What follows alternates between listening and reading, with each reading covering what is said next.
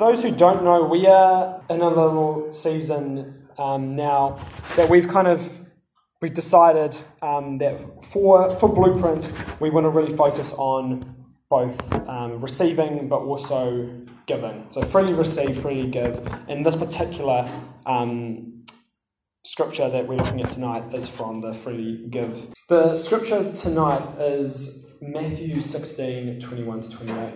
From that time on, Jesus began to explain to his disciples that he must go to Jerusalem and suffer many things at the hands of the elders, the chief priests and the teachers of the law, and that he must be killed and on the third day be raised to life. Peter took him aside and began to rebuke him. "Never, Lord," he said, "this shall never happen to you." Jesus turned and said to Peter, "Get behind me, Satan. You are a stumbling block to me. You do not have in mind the concerns of God, but merely human concerns." Then Jesus said to his disciples, "Whoever wants to be my disciple must deny themselves and take up their cross and follow. For whoever wants to save their life will lose it, but whoever loses their life for me will find it. What good will it be for someone to gain the whole world yet forfeit their soul? Or what can anyone give in exchange for their soul?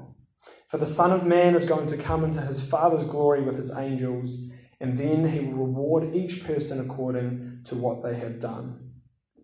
Truly I tell you, some who are standing here will not taste death before they see the Son of Man coming in his kingdom." And so there's one little bit in particular that I've chosen tonight to take out, which is for me the punchline. And that is when Jesus says, "But whoever loses their life for me will find it." And I think this is a little section of scripture that gets talked about a lot. I think there's a lot of discussion about that little verse. And I think often we overcomplicate it and we kind of can get overly symbolic and metaphorical and kind of conclude with some answer that's no less cryptic than what we began with. I think we kind of go, what does lose our life for God? What does that mean? It means die to ourselves. So I'm gonna share my interpretation of what it means to lose your life. And I think the really key thing, the most simple way that I could put it, is that we have lost our life when we are no longer at the centre, but Jesus is at the centre. And inevitably, our life becomes about others. We have lost our life when we are no longer at the centre, but Jesus is at the centre, and then our life inevitably becomes about others. The decisions and the questions we ask are no longer, what do I want? What about me? Instead it's, God, what are you saying? Where is your kingdom and how can I be a part of it?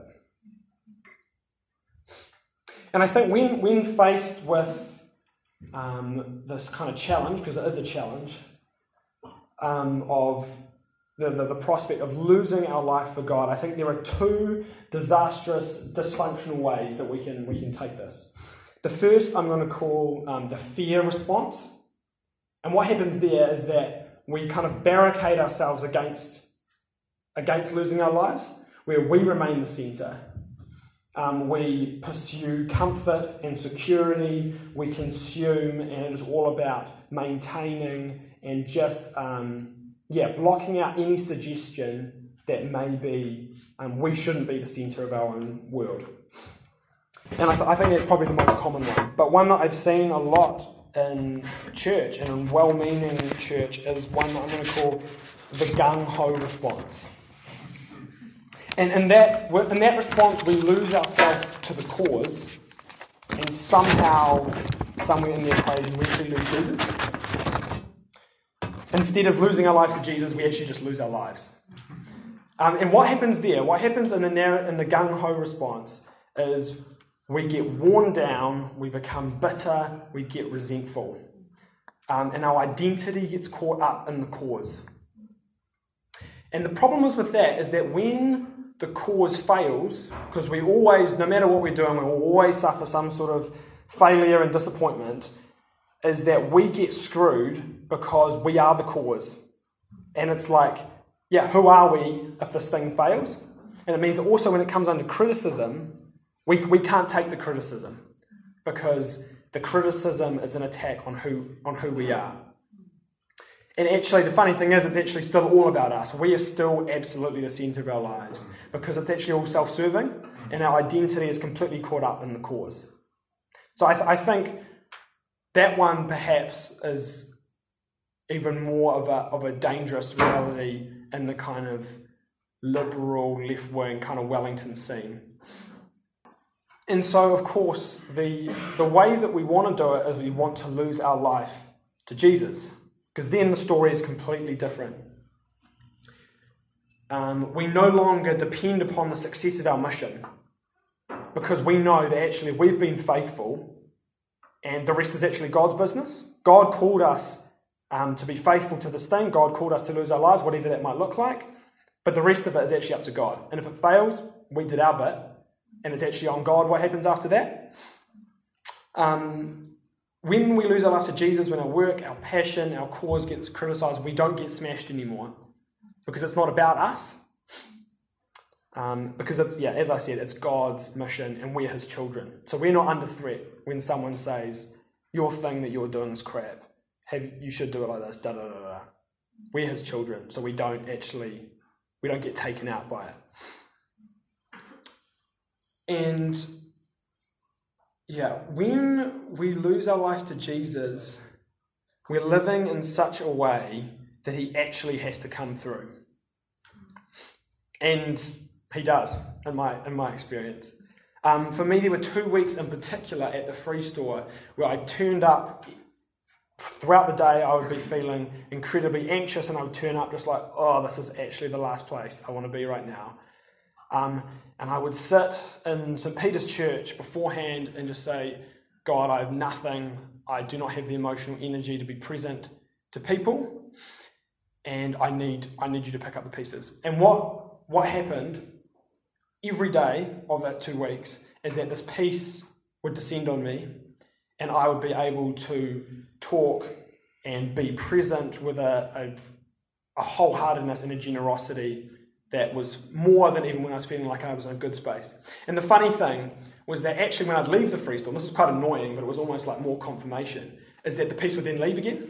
And it's like as soon as I'd leave, the anxiety would come back, and it was just like, oh my, why can't it stick around? But actually, the funny thing was, in what could have been the most scary space, the Free Store became the space of peace for me in that time. So point one, to lose our life is when we are no longer the centre, when Jesus is the centre, and then our life inevitably becomes about others. There was this guy who was kind of the golden boy, one of the golden boys of Urban Vision. He was kind of doing all the right stuff. He was going hard for the community. He could spin the yarns. And then things kind of started to fall to pieces, and he kind of lost his faith. He left, and that was it. And years later, when asked kind of what happened there, what went wrong, is one thing that he said was, my heart actually never broke. My heart never broke for injustice. To lose our life is to have our heart broken for injustice. The two are inseparable. And what I mean by that is I'm gonna paint this by looking at the Good Samaritan story, which most of us may know quite well. But basically the gist of it is this guy gets beaten up on the side of the road and 3 people walk by. And I can't even remember the actual terms, but like one was a Levite, one was some sort of religious leader. Priest, thank you. Yeah, they are the well-learned of the community. And then the final person was a Samaritan who Jesus specifically chose in that story because the Samaritans were a people group that the Jews hated, they couldn't stand. And they were seen as dirt to the Jews. But what, of course, is so interesting about it is that it was the Samaritan who was moved to compassion and went and helped out the guy, that went and tended to his wounds and sorted it all out for him. It was that guy. And actually, if we look at it, the hero of the story was the Samaritan, but the Samaritan had no qualifying features above the Levite and the priest in terms of, what people would think, this person's really onto it, this person is a faithful person, this is someone who God would approve of. The Samaritan had none of that going for him. He didn't have the knowledge, wasn't high up in society, but what he did have is his heart broke for this guy, and he was moved to compassion. He was compelled to act in such a way that he couldn't resist. He couldn't not do something about this. This is why we must be people who are moved to compassion. We must be people whose hearts break for injustice to the point where we can't help but act. Because if they don't, if our hearts don't break, we will just be another cog in the machine. We will be swept away by the current of the dominant culture. And we will actually become a part of the systemic injustice that excludes and that treads on those who are already at the bottom, those who are already excluded. And I think everyone is capable of compassion, but the world is set up to stop our hearts from breaking. The current of our culture pushes us in one way that would have us blinded to the suffering and the stories of others. That's the way that society drives us. So we need to choose to put ourselves in the spaces where our hearts are broken. We have to choose to be in those spaces. If you imagine for the Samaritan guy, exactly the same guy, but if he was 3k away and someone said, "Hey mate, there's a guy beaten up on the side of the road, just 3k down that way," chances are he would have probably not done anything about it, just like probably most of us. And it's not because he's not a bad guy, it's because he wasn't actually moved, his heart wasn't broken and he wasn't moved to compassion, so he didn't do anything, so he wouldn't have done anything. Because I think we can't choose to have our hearts broken, we can't choose to be moved to compassion, but we can choose to structure our lives in such a way that our hearts are broken. We can choose to put ourselves in the spaces where our hearts are broken and where we are constantly moved to compassion so that we can't help but do something about it. And that's why I think for me, I needed last year to leave university. I needed to get the heck out of there. Because what I said to myself is that the reason I was there was to help other people be better versions of themselves, was compassion, was because I cared about people. But actually the conversations that I found myself a part of lacked compassion completely. And it just was that same thing. It was actually, we're talking about other people, but actually at the end of the day, we remain at the centre, we still have the power. And it got kind of claustrophobic after a while. And that's when I realised and I ended up at the Free Store, which was an absolute gift. The Free Store for me was a space where I knew my heart would keep on being broken. I knew that I would be the best version of myself at the Free Store. So for example, there's one guy who let's call him Sid. Just for yarns, because there aren't many Sids around. And this one night I was just going downstairs, I was going to see whether the downstairs area was clean, and I see Sid stumbling out back, clearly not in a good way. And I talk to him I say, what's going on, man? And then he just starts bawling his eyes out. He starts crying and crying and crying. And he seemed to be shouting at his leg. And what he was saying was, "Don't give up on me, don't give up on me." And then I hear more, and he said that he'd had a stroke once before and gone into hospital. And he said that the doctors had told him he'll have another one soon. And when he has that other one, he'll die.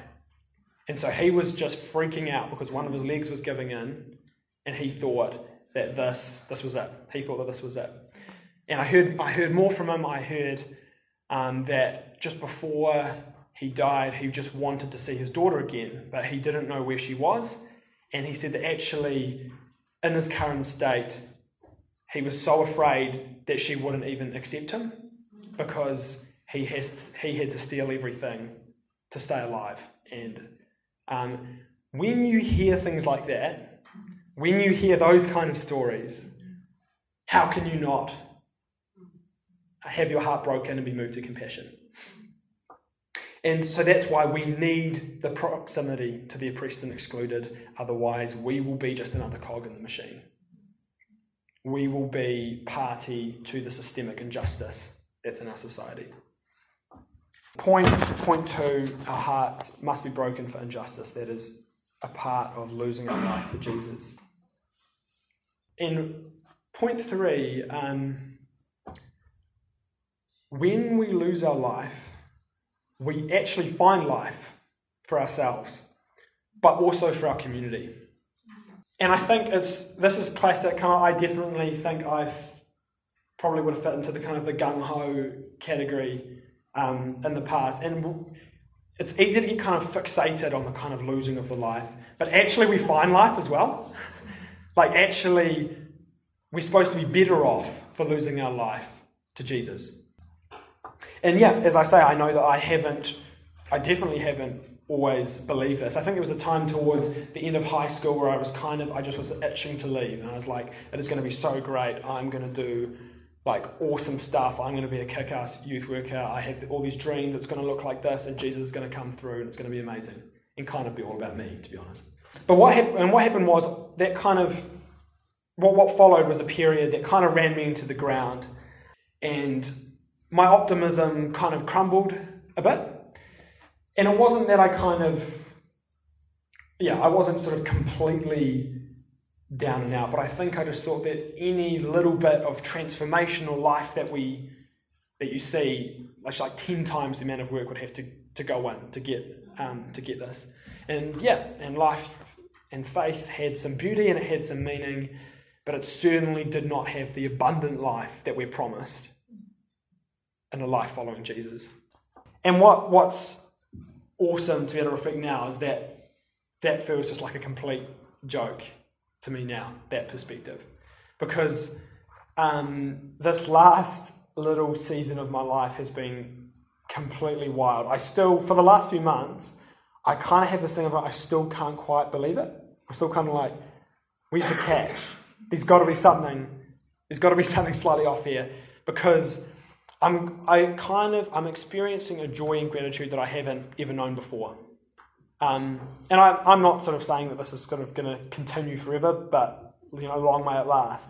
But I really feel like I'm living the dream, and just any alternative of the life that I'm living now just seems grey and dry. And yeah, it's I guess a pretty big thing to be able to say that, but that is genuinely the space that I feel like I'm in. And I think that there's a life that comes from when we're just where we're meant to be. There's just a sense this year that this is where I'm meant to be.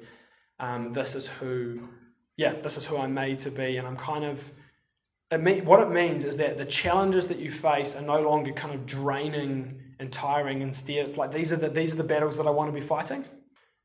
And also, I think that me kind of feeling good about life is no longer attached to kind of circumstances and emotions. It's not about how I feel on a given day, because actually there's been that shift, and not saying it's sort of completely there, but there's been that shift of just I'm starting to move out of the center. Life isn't just about me anymore, and actually others and God are starting to occupy that space. And I think the reason, maybe naively, but I think the reason that I am in this space at the moment is because, like, the only part of it that is my doing is that I said, God, what do you want me to do? And it's true that after this university season, I was just like, I just want to build your kingdom. That's actually all I want to do. I'm kind of sick of everything else. I want to see people transformed, and I want to see people come to know you. And now, every single space of my life is actually about God, and I need God to come through. And as I've said so many times at the free store, where a grace would carry me that I could not explain, and it was certainly nothing to do with me. It's great for us when we get transformed in all of this. We see the fruit of the Spirit in our own lives, but it's even better for our community. At the free store now, there are people who are getting food that otherwise wouldn't be eating. There are people that have said they're kept out of prison. There are people who are finding community and connection there. There are people who are realising that they have something to give. There are legends discipling other people into taking responsibility. It's epic, and it's kind of all because one person about 8 years ago said yes to God and lost their life for the benefit of others. That's why it happened. And not that Benjamin didn't build, all this stuff is not Benjamin's doing, but it's happened. It's God's doing, but it's happened because Benjamin said, yes, I'll actually follow through. I've had this dream, I'll follow through and I'll give away my life. And it would not have happened otherwise. And I think we can say the same for Blueprint. How many of us here have either discovered God, rediscovered God, have found a place of belonging, have found some renewed kind of sense of purpose and direction because of this place? And it's because two people have said, God, I will do what you ask, and I will give everything I've got to breathe life into the space for other people. And so just going to call out Scotty and Rose, because I think for me that's the most beautiful thing that you can do. It's like after that, it's like you can die happy, right? I gave everything I had so that others could experience and feel the life that the full life that God promises us.